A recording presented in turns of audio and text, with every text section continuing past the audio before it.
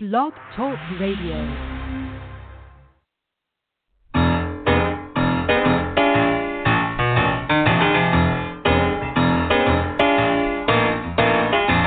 You're listening to The Catch with John Fisher on Blog Talk Radio, connecting life to faith. The world is trying to get it together, trying to help their fellow man, hoping we can make it better. Do you really think we can?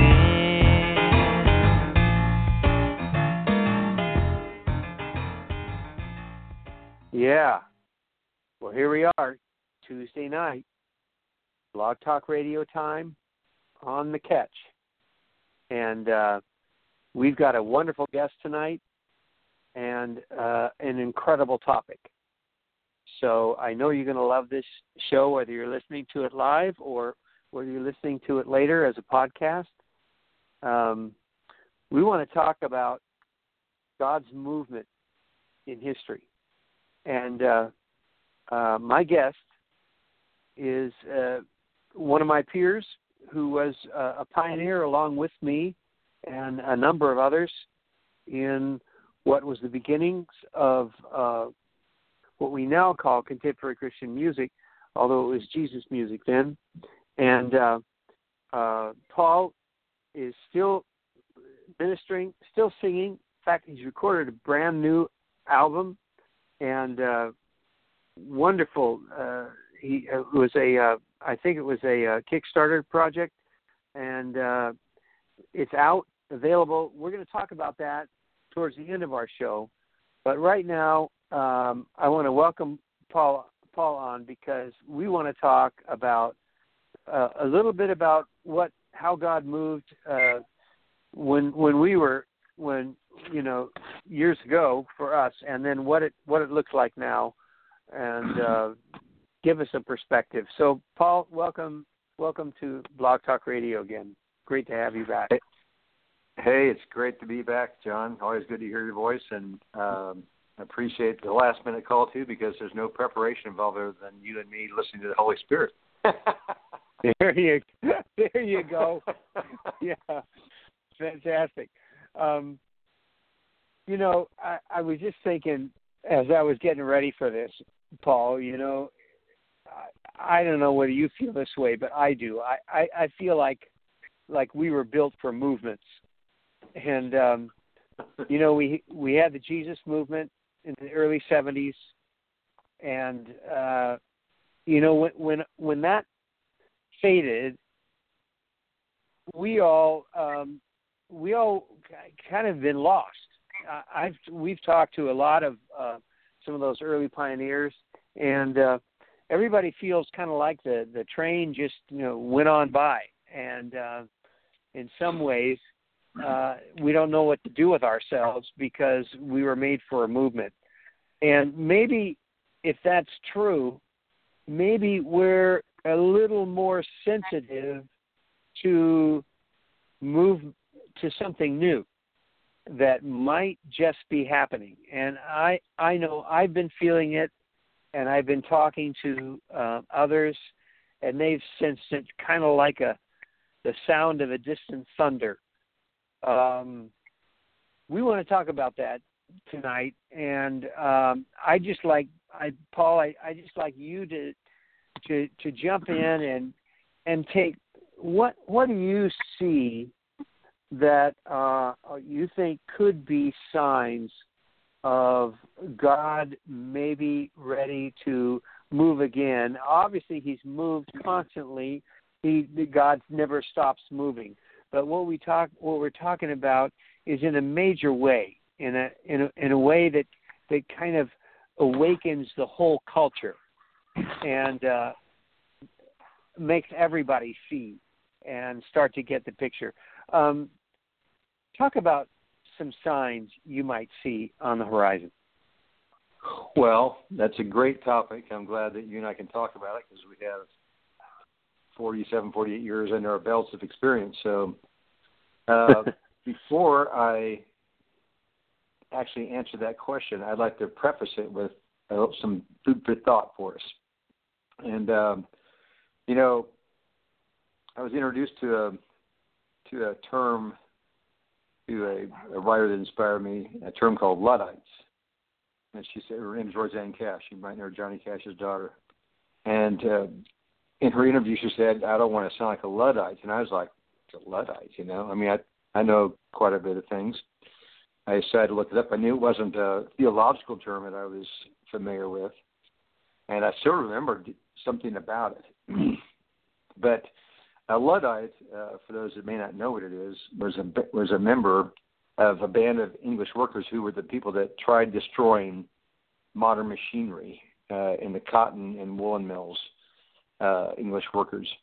And these people tried to stop progress, you know, protested by trying to, you know, fraudulently and deceitful manner, trying to get around the labor unions and all this kind of stuff. So when you said, they kind of feel like you described the Jesus movement, pioneers like you and me and the other people that were there, like the train went by, I think we had two choices. I distinctly remember having a sort of a fork in the road around 1980. I'm going to call the first fork in the road, the opportunity to become a Luddite. The Jesus movement really was kind of, to me, two phases, 1970 through 75 and 75 through 80. 70 through 75, phase one was primarily a tremendous sovereign outpouring of the Holy Spirit. I mean, I know you have met and I've met. We talked about this before, but I've met people around the globe. South Africa, it doesn't matter where, you know, they had their testimony sounds just like mine, yet they were just hippies seeking God, and the Holy Spirit fell on them. So I'm kind of going somewhere for a purpose, so I ask you to be patient with my piggly wiggly route here, because it's all going to come together. So that first 5 years was, you know, building. You're talking about we're built for something. We were built for something. I look back at my life. I'm sure you look back at your life, and it was like a speed train. It was just, I mean, I went from just running a little coffee house in Denver to all of a sudden I was singing to thousands of people and making records, and it just took off at bullet speed. And somewhere in the mid-'70s there, it began to get some formation to it and a little bit of organization to it. I remember as an artist being so offended when somebody said, don't you have a contract? I mean, you don't have a manager? It was always like I was a second-class citizen because I hadn't acquired a manager yet. You know, and all of a sudden it became a business. I had a lawyer, and he negotiated my contracts with Wood Records, and money was large sums of money compared to now were being exchanged, you know, advances and this and that. And you know, you had, you know, things that you demanded. People were, you know, putting demands, and all of a sudden it was turning into business. And then around 1980, and also during that time, also the positive parts of that time were that the church was starting to form, I feel, because God was raising up a lot of these people using our music to really be like a musical seminary for people. My songs were Bible stories, and people listened to my Bible stories in the music and made them dig into the Word.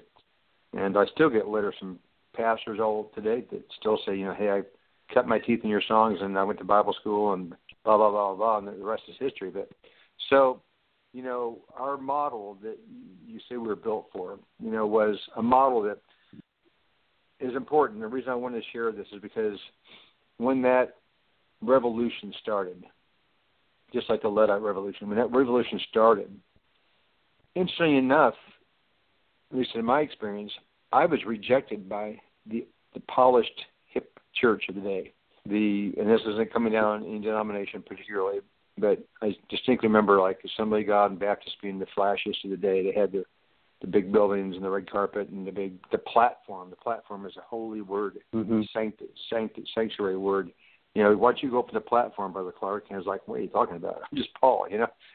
There's a whole vernacular and a whole culture, polyester leisure suits and quartets and a whole very polished culture. I stood in the back of the bus with Mylon Lefebvre when I met him in March of 1970 and watched the Florida Boys and the Happy Goodmans and all these family things. They were all fighting over the merch table spaces, and they were having an argument, like a heated argument about who was going to get sort of like the end cap at Costco almost.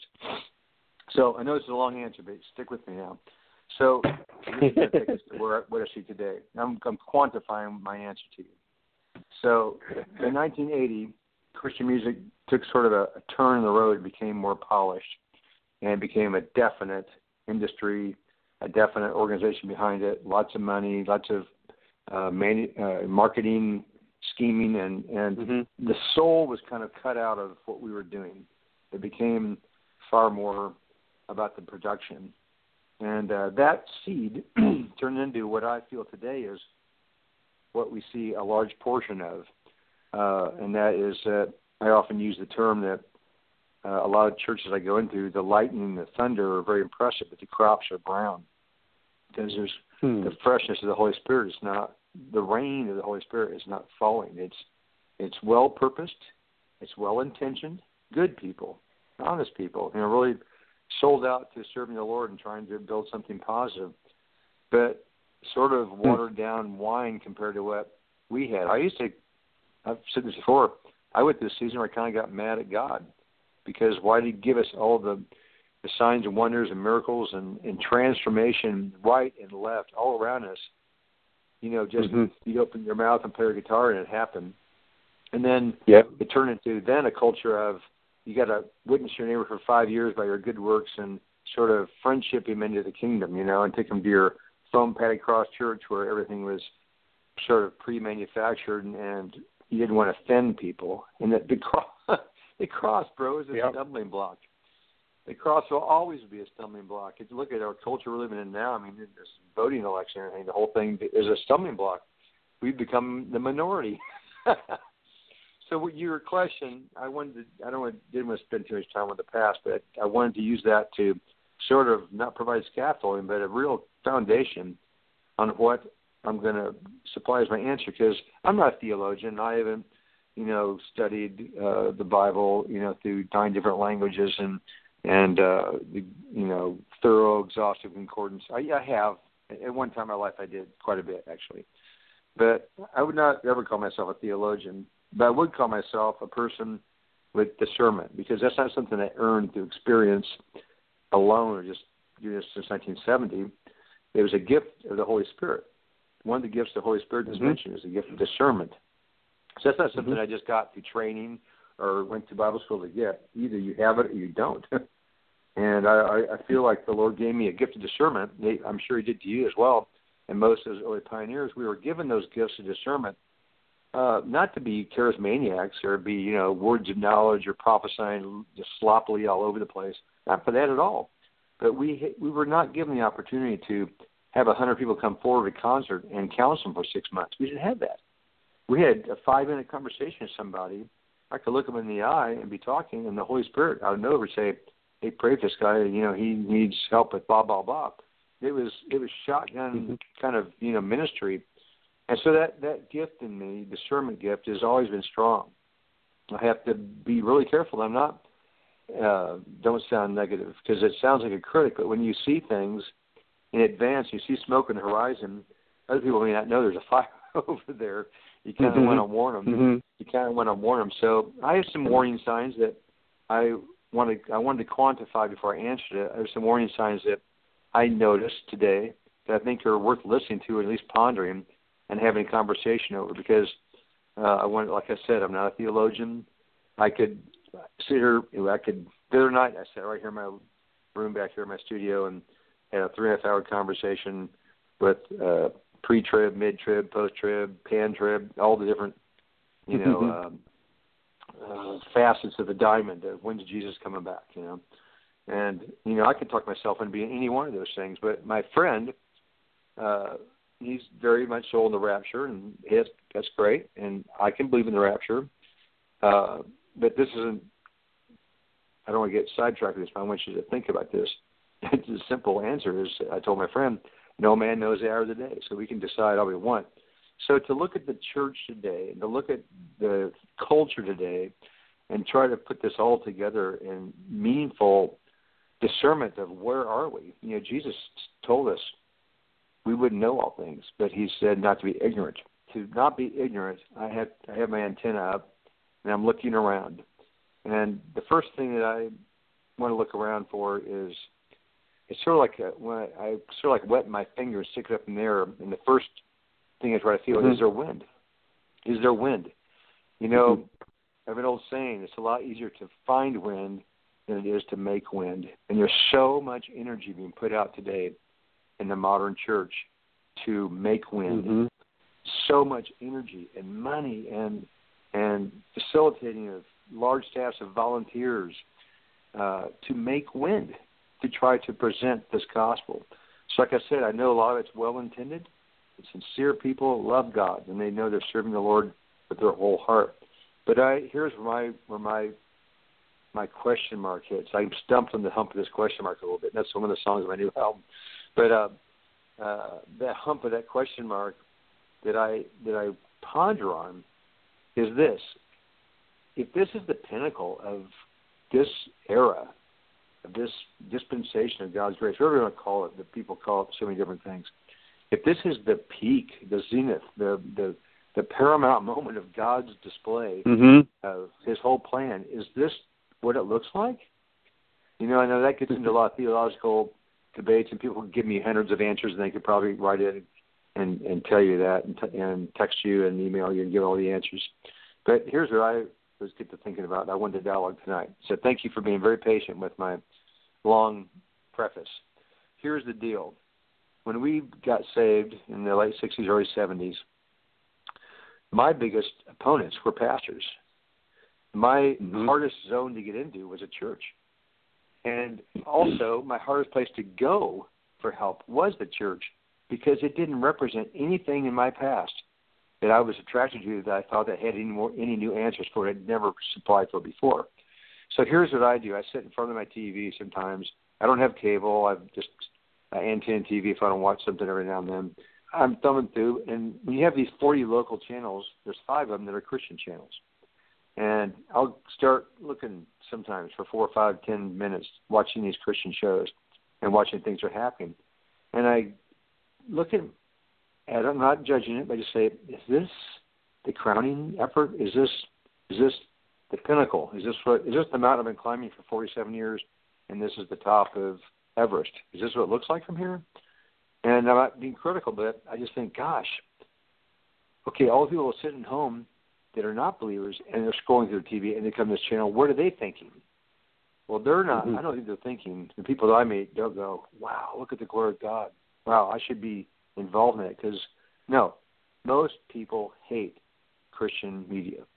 Most people hate it. They don't just click past it. When they see it, it repulses them. And most people pass the church. A non-believer passes the church on Sunday, for the most part, they despise it. So let's just suppose that all of a sudden the Holy Spirit gets poured out like it did for us back in the late 60s, early 70s.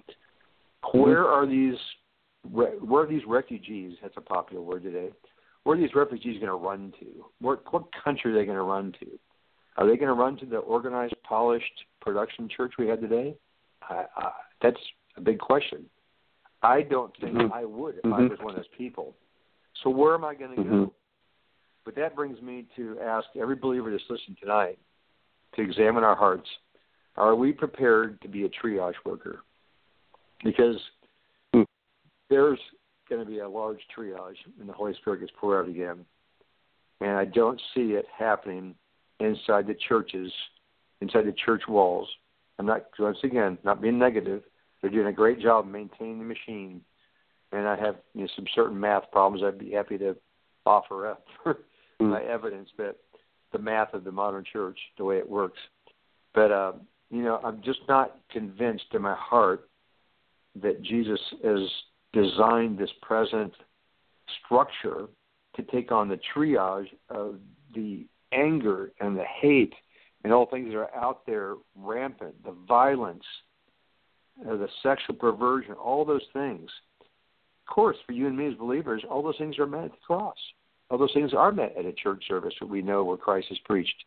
Just the bridge looks really, really long to me. I know the Holy Spirit can transport someone really quickly, but the bridge looks really long to any place where people could go en masse to find oil for their lamp, to find water for their soul, to find bread, the bread of life.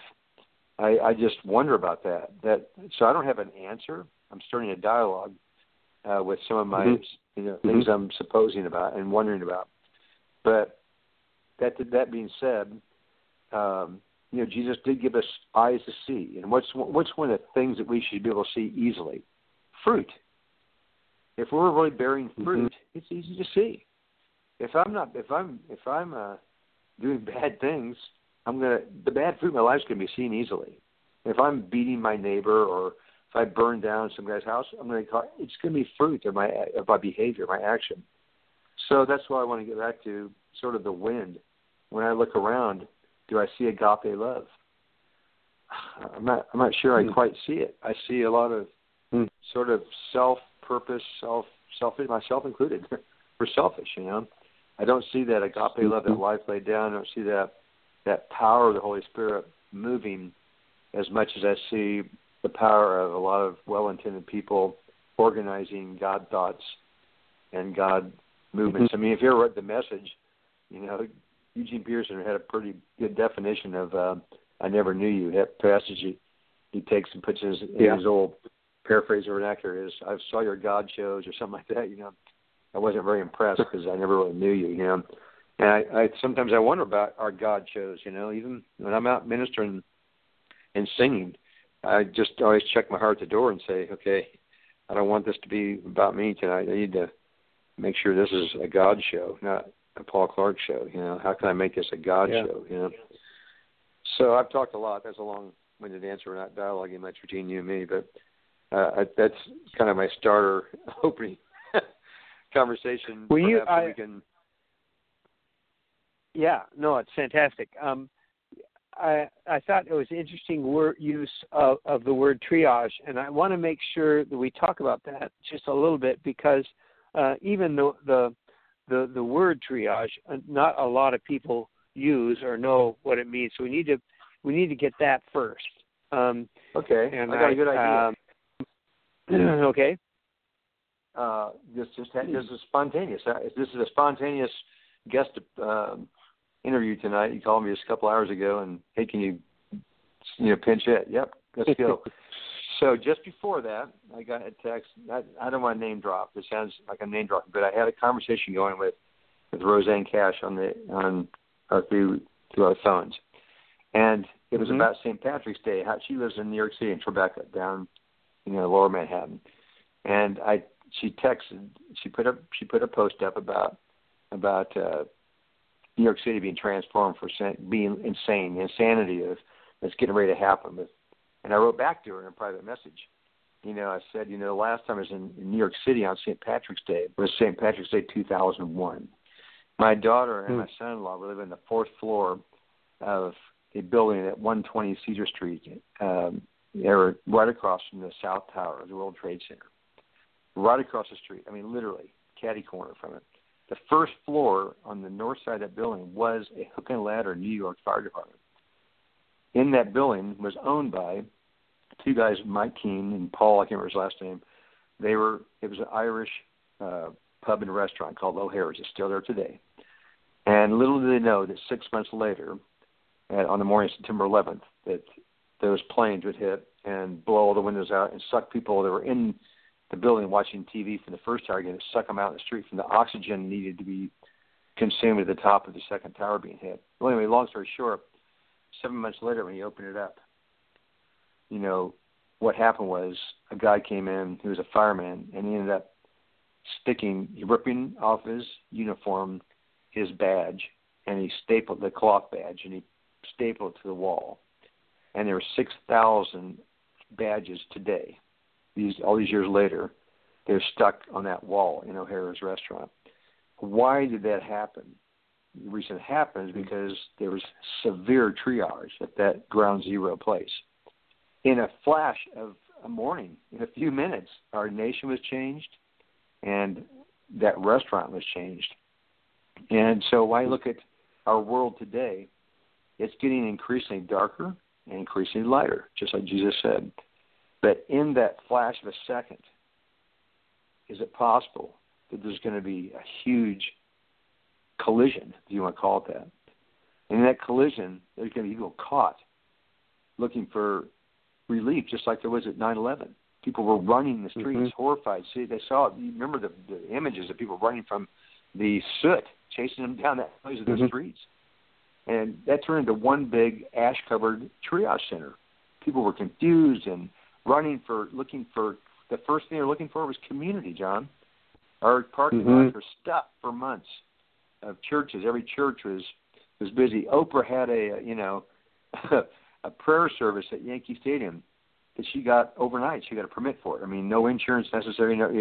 We were in triage. We were in need of immediate attention. I have a friend who's a worship leader at a church in St. Joe, Missouri, who was in a massive car wreck years ago, and he was left for dead because his heart was literally hanging outside of his body. They didn't work on him because he looked like he was too far gone. And somebody said, his heart's still beating 8 hours later, and now he's an amazing worship leader today. But that's serious triage. But I look at the world right now as kind of like that. I see a bunch of people like my friend. They're laying on the ground with their heart is out of their chest, and they're in triage. They're in need of attention beyond their own skill sets to put their life back together. And where is that going to happen? Are we providing that? Or are we just shining our car in our driveway, so to speak, spiritually, and not offering, another friend that's this is a quick side story, but another friend of mine that he's a prepper. And he told me, there's two kinds of preppers. There's the I got mine prepper, which is the guy that sort of lives in the mountains and got all his guns and ammunition and food and water for years to store up. And there's the guy who stored up because he's ready to meet the need when that triage comes along. And so I like to think that I want to be a prepper that I have oil in my lamp. I have water in my well. I have the bread of life to offer, to people that are in either instant shock or already the hardness of sin has already worn their life into a place of almost paralyzing them, almost taking away their power to even be a human being almost. I mean, people, these addicts and these cultures we live in, heroin's on the rise again, more than ever in this country. There's all kinds of addictions going on in our country that are rampant. That's not political. That's a soul issue. That's not political. That's a soul issue, a heart issue.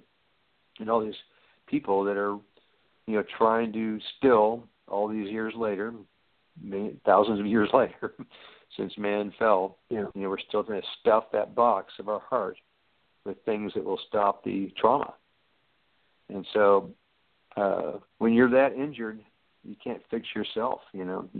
God has, for some reason, designed to have His church be that place of representation of His love, His healing balm. So that's just a little analogy I could give of O'Hara's Restaurant there in Lower Manhattan. That's cool. It went from being just another pub in New York to a triage center to now, really, it's a badge of honor for people. It's where people go and reflect. The owners, just people come here and they just stare at the wall and have a beer and just reflect. I mean, people, they look at that and they have something. There's something inside of a man, that makes them look at that. And like it says in Ecclesiastes, God set eternity in the heart of man, but so you won't know what comes after him. I mean, that's the way we're designed. Talk about that machine again. We're designed to not know that. It's only found in Christ, that stability in the Father. So, Paul, how it sounds like what you're saying is that this is going to happen outside, most likely outside of the walls of the church, just like before. It was outside. Let me give you I'm not a theologian, but I'll give you a Bible scripture that I think is a really good. But you're a prophet, so don't keep putting yourself down, Paul. You're a prophet, and you already have the gift of discernment. So I'm a good vessel that the Lord's using. If you got your Bibles there, everybody can turn to Genesis chapter 49 and verse 22, and these are all the blessings that are being handed out. And it comes to Joseph.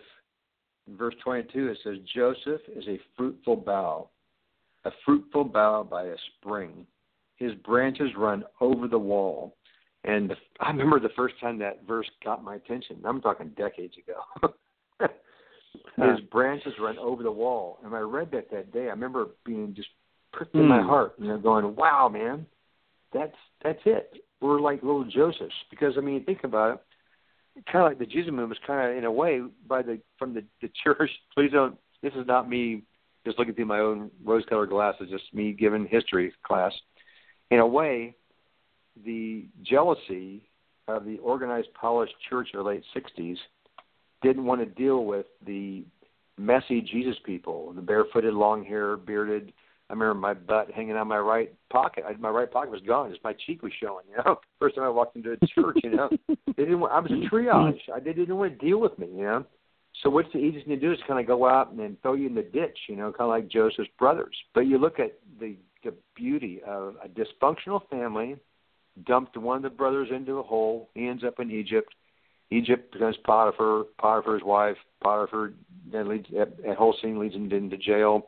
The baker, you know, the prophecy, the dreams, interpretation leads him into Pharaoh's court. And through his giftings and skills that God put in him, it saves not only that nation, but Israel. And without that being, there's a good chance that the seed of the Messiah would have perished in Israel in a famine. So out of that dysfunctional family came the Messiah. Okay, so when I look at this, Genesis 42, and I see his bow go over the wall. I mean, you can't describe Joseph's life better than that. It did not happen in Israel. You know, it did not happen there. It happened in Egypt. It happened in the very throne room, so to speak, of the most evil ruler of the day, the guy who's running the show. You know, so I can think of a lot of metaphors, and I can stay away from any political dialogue easily by saying there's in the middle of the show, of the world, you know, not just our country, because you got to think bigger than our country here. This is not a U.S. conversation we're having here. This is a global, a world conversation we're having here. And the chaos of our whole world. So don't just think of the Western church I'm talking about tonight. I kind of focused on that. Mm-hmm. But you think of the globe, all of mankind, men and women, all this world are being squeezed and pinched. If you turn on the news at all, it's, you know, 1 minute a leader gets impeached in Korea or whatever. You know, it's accelerating. And so when I think of us as believers, are we going to wait for the patients to come into our hospitals? Or are we going to go outside the walls of the hospital, so to speak? Or are we going to go over the wall and take one of my most favorite plants is bougainvillea. You've got on there, Laguna Beach, you throw bougainvillea, push in the ground, and 2 days later you got beautiful scenery, you know. And bougainvillea is most beautiful when it grows up a wall and over a wall. That's when it's the most majestic display. It goes over the wall. I've planted bougainvillea in some of my friends' houses in a house he owned in Arizona. I planted it. It went over the wall. I mean, just a bountiful bush, you know. It's beautiful. So when I look at that, I think of that bougainvillea. I like to think of that's what the body of Christ should be looking like. It should be this beautiful vine, flowering vine, going over the wall and going out into the very center court, the very Egypt of the world, so to speak. The dialogue of the world that should be out there in the middle of the marketplace, impacting it. Instead, it seems like it's becoming more and more hidden to the world and more despised by the world, which is biblical. Jesus said they'll hate you because of my name's sake. So this is not anything new that I'm talking about, but I think it's interesting to think about that verse there. Do you understand what I'm saying about just that beauty going over the wall? You know, the fruit is fruitful. I love it. It's fruitful, and that's if it just said his business will go over the wall, or his governing abilities will go over the wall. You know, but it's fruitful. It's fruitful. And what did Jesus say? Bear fruit, more fruit, much fruit. And that's to me the barometric pressure sign we got to look at in our own lives and the pulse of the church today. Is that are we bearing fruit? More fruit and much fruit. And if we're not doing that, then it's time to take a good hard look at what you're doing, you know, myself included. Wow. Well, you know what? We are normally, you know, we're out of time. And but I'm going to let this go a little bit longer because I love where you're going with this. But I want you to speak now to how can we be best prepared then? How can we, as believers, be best prepared to be that triage to the world around us? Well, the simple answer would be a vessel. A vessel holds things. It doesn't matter. We always think of a cup. We think of a cup. When I think of the word vessel, the first story that comes to mind is Acts 27, and that is the vessel that Paul was on when he got on a larger boat on his way to Rome. That vessel was an Alexandrian grain boat, and I've done a lot of research because I was writing a book at one time called Small Sails on High Seas. It was written off that chapter. That boat, that vessel, was holding 276 people and all the grain. So what can we do, John? It's sort of like we can look like that boat. We can be a boat that will hold all the grain and be able to provide life to people. But isn't it interesting, that story, that they ended up throwing that grain overboard? What a stupid thing to do when you think about it. They had not eaten for 14 days, and yet they took enough food for that one meal, and then they were instructed to throw the grain over because the weight was going to cause the boat to sink in the storm. So my answer is, what are we going to do? I think we need to throw out the stuff off the boat. It's too heavy. We need to throw out the stuff. It's all good stuff. Jesus just doesn't prune. God the Father doesn't prune away the bad stuff. He doesn't just prune away our sins. He prunes as he's necessary. I've got beautiful double knockout roses in my front yard, lots of them. I mean, a whole gaggle. And I cut them back to stump them, like 6-8 inches above the ground every year. And by July, they're 4 feet tall. So I think, what are we going to prepare? We got to get rid of the dead wood inside the vessel. It doesn't have to be a cup in your mind. Think of it more as a vessel, like a big floating Home Depot, and all the stuff that is cluttering up the shelves. Hey, look I was in California all January. All I saw was neon signs up and down every street. 80% off, everything must go. I mean, people getting rid of, retailers are getting rid of stuff that people didn't want. They act like they're doing you a favor by giving you a big discount, but it's really just getting rid of junk that they can't sell. And so I think we need to look at our hearts and take inventory and say, okay, to prepare ourselves, look at a hospital. If we're going to call it the triage center, if people came running in for help and you had a hardware store full of stuff that wasn't necessary, if it's all hot water heaters, who needs a hot water heater if you're bleeding? You don't need a hot water heater, you need a tourniquet, So what is on our shelves? What is inside of our vessel? What are we offering? So being a prepper, so to speak, we've got to prepare ourselves to be full of the Holy Spirit, to be full of agape love, be full of compassion, be full of His grace and mercy, not full of judgment, not full of accusational answers and scriptures and beat people to have the truth of the Scripture. I don't believe that's what God would have us to prepare. If I was hungry and on the run and somebody offered me a meal, I wouldn't sit there and talk to them ask them what their bread was made out of. I would just eat it. So that's what I think we've got to ask ourselves: what do we have in our storehouse, and what are we prepared to give? We're going to need the Holy Spirit fresh that day. We can prepare ourselves all we want. I want to make this clear. Yeah. We can't store up for this event that's going to happen. This event, Christianity is not an event. It's a lifestyle. It's every day. There's an ebb and a flow. You have good days, bad days. Some days sin dogs you. Some days you're righteous as you can ever hope to be.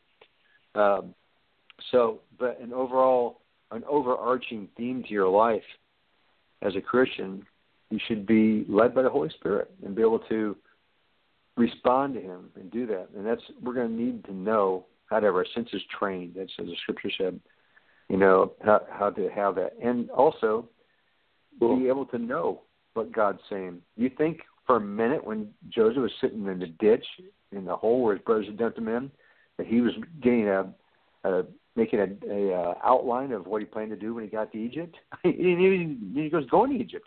You know where he was going. He thought he was going to die. So he didn't have a 5-year business plan for how much, save Egypt and Israel. He was led moment to moment, event to event. He was led by God, and God equipped him to do it. So part of that is just learning how to co-op with God in the little things you do in your life every day right now.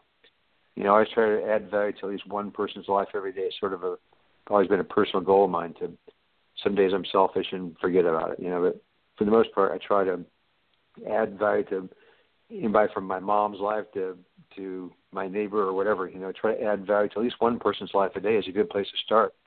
And in that, you always be looking for the Holy Spirit and how you can look for an opening to turn it into a God moment, a God conversation, a God blessing, and truly the Holy Spirit, a grace being dispensed to that person you come into contact with. So, and the more you do that, you're able to do it to more than just one at a time. You can do it to more than one person at a time. You can do it to a group of 20, 50, 100, whatever. You're equipping yourself by the more you experience it now, the more experienced you'll be, when those times come along, when you're faced with that. One of my strange gifts I seem to have a gift of like hospice. Just recently when I was out there in California, a friend of mine's mother was dying. I went to the hospital in Saddleback Hospital and walked in. I've been around enough people passing. A saint especially passing is just about the most sacred thing you could ever witness on this earth. Watching a saint give up his spirit and his breath. And I've been around it enough that there's a skin tone color even that begins to take place, that putty look and on their face and stuff. And I walked in there at midnight, and man, it was like a 3 to 4 hour look that I'd seen before, before she was moving on. And it was a blessing to be there, just to kind of usher the situation, because I had experience of that. And I wasn't freaked out, like, oh my gosh, what's going to bring you to? It wasn't that at all. I was calm. I helped through me, the Holy Spirit helped calm my friends and the daughters of this mother and the son-in-law. And a couple hours of me being there, the Lord used me for a couple hours to just, bring the triage down to a blessing, to like a joyful moment. Actually, it actually turned into a joyful moment. So that's a good little metaphor, possibly, of how if you can be in the moment and be ready, that you can actually look at the signs, look at the skin color, and say, "Wow, okay, right now, this could really happen." You can be something that brings temperance and brings stability and strength to something that's unstable. So one last thought. I think one of the things I said this before on one of our interviews. Now I'm going to repeat it just quickly. I'm a big fan of. I was kind of mentored by a Russian architect, friend of mine. He passed away a couple of years ago. And he really schooled me on it. Marcus Vitruvius, who was a man of great design during the Roman Empire, in Jesus' time, in fact. And his three-legged stool was, had to have strength, had to have function, had to have beauty. And those three things, those are the things that I use for a plumb line for my life. So I try to every day, try to look at, is my life moving with strength and function and beauty? And I can tell you, the days that there's no function happening, no getting accomplished. It's like a wasted day. The days I don't have strength happening, nothing gets done. And the days I have beauty, nothing gets done. It's like you need all three of those to be working together to really represent sort of the Father, the Son, and the Holy Spirit. Strength, function, and beauty. And we need that in the church desperately today. We need the beauty of the Lord in the church. We need the strength, the function of the church happening so that people will be drawn to believers to find help in that time of need. No, Paul, this is great. I can't thank you. Thank you enough. This is exciting. You've given me you gave me about a week's worth of catches here, so I'm very excited. and lots to think about. Those are the things. You call me 2 hours ago. So what have you been thinking about lately? And I said, well, these are my thoughts. You said, okay, let's do it. This is not a plug either. Great. I just thought this is kind of a funny thing. You said you're going to ask me about my new album. Well, we won't talk about it. We are out of time. But the title of it's called Branching Roots. And how appropriate is that? Roots. Branching Roots. That's a good over the wall. Yeah, over the wall, you know. So it's not available Cool. online. Unfortunately, you have to go to paulclarkmusic.com. I have it on vinyl. I actually did a 180-gram vinyl with a duofold double open-up album jacket and Great. CDs. I'm going to release it into the digital domain world someday soon, but for now I'm just letting the canvas stay analog. So you can get it at my website. Oh, but, fantastic. Yeah, Branching Roots. Fantastic. Branching Roots, and it's Branching Roots. Paul, what is it? paulclarkmusic.com. paulclarkmusic.com. Yeah, it's a really interesting. Paul. It's a stripped-down record with Stuart Duncan, he's a multi-award-winning fiddle player, plays everybody from Alison Krauss to you name it, and Byron House on bass, and Phil Keaggy and myself, and it's a very stripped-down Americana record. Cool. It's full of Bible stories and truth. Cool. Thank you, Paul. This is so good. So good. John, it's always a blessing to talk to you. Getting ready for it. God bless the Catch audience. I love the Catch. Okay. Thank you. God Thank bless. you. And thanks for helping us get ready. Hey. Okay, folks, you got that. That's how you're going to get ready for the coming of the Lord, for the next move, the next wave. Be ready. Know what God's saying. Be led by His Holy Spirit, full of compassion, grace, mercy. Yeah. All right. Never know. You might be called to see the tree off. All right, folks. God bless you. Thank you, Paul. Thank you For listening. Okay. Bye-bye. Praise the Lord. Bye-bye.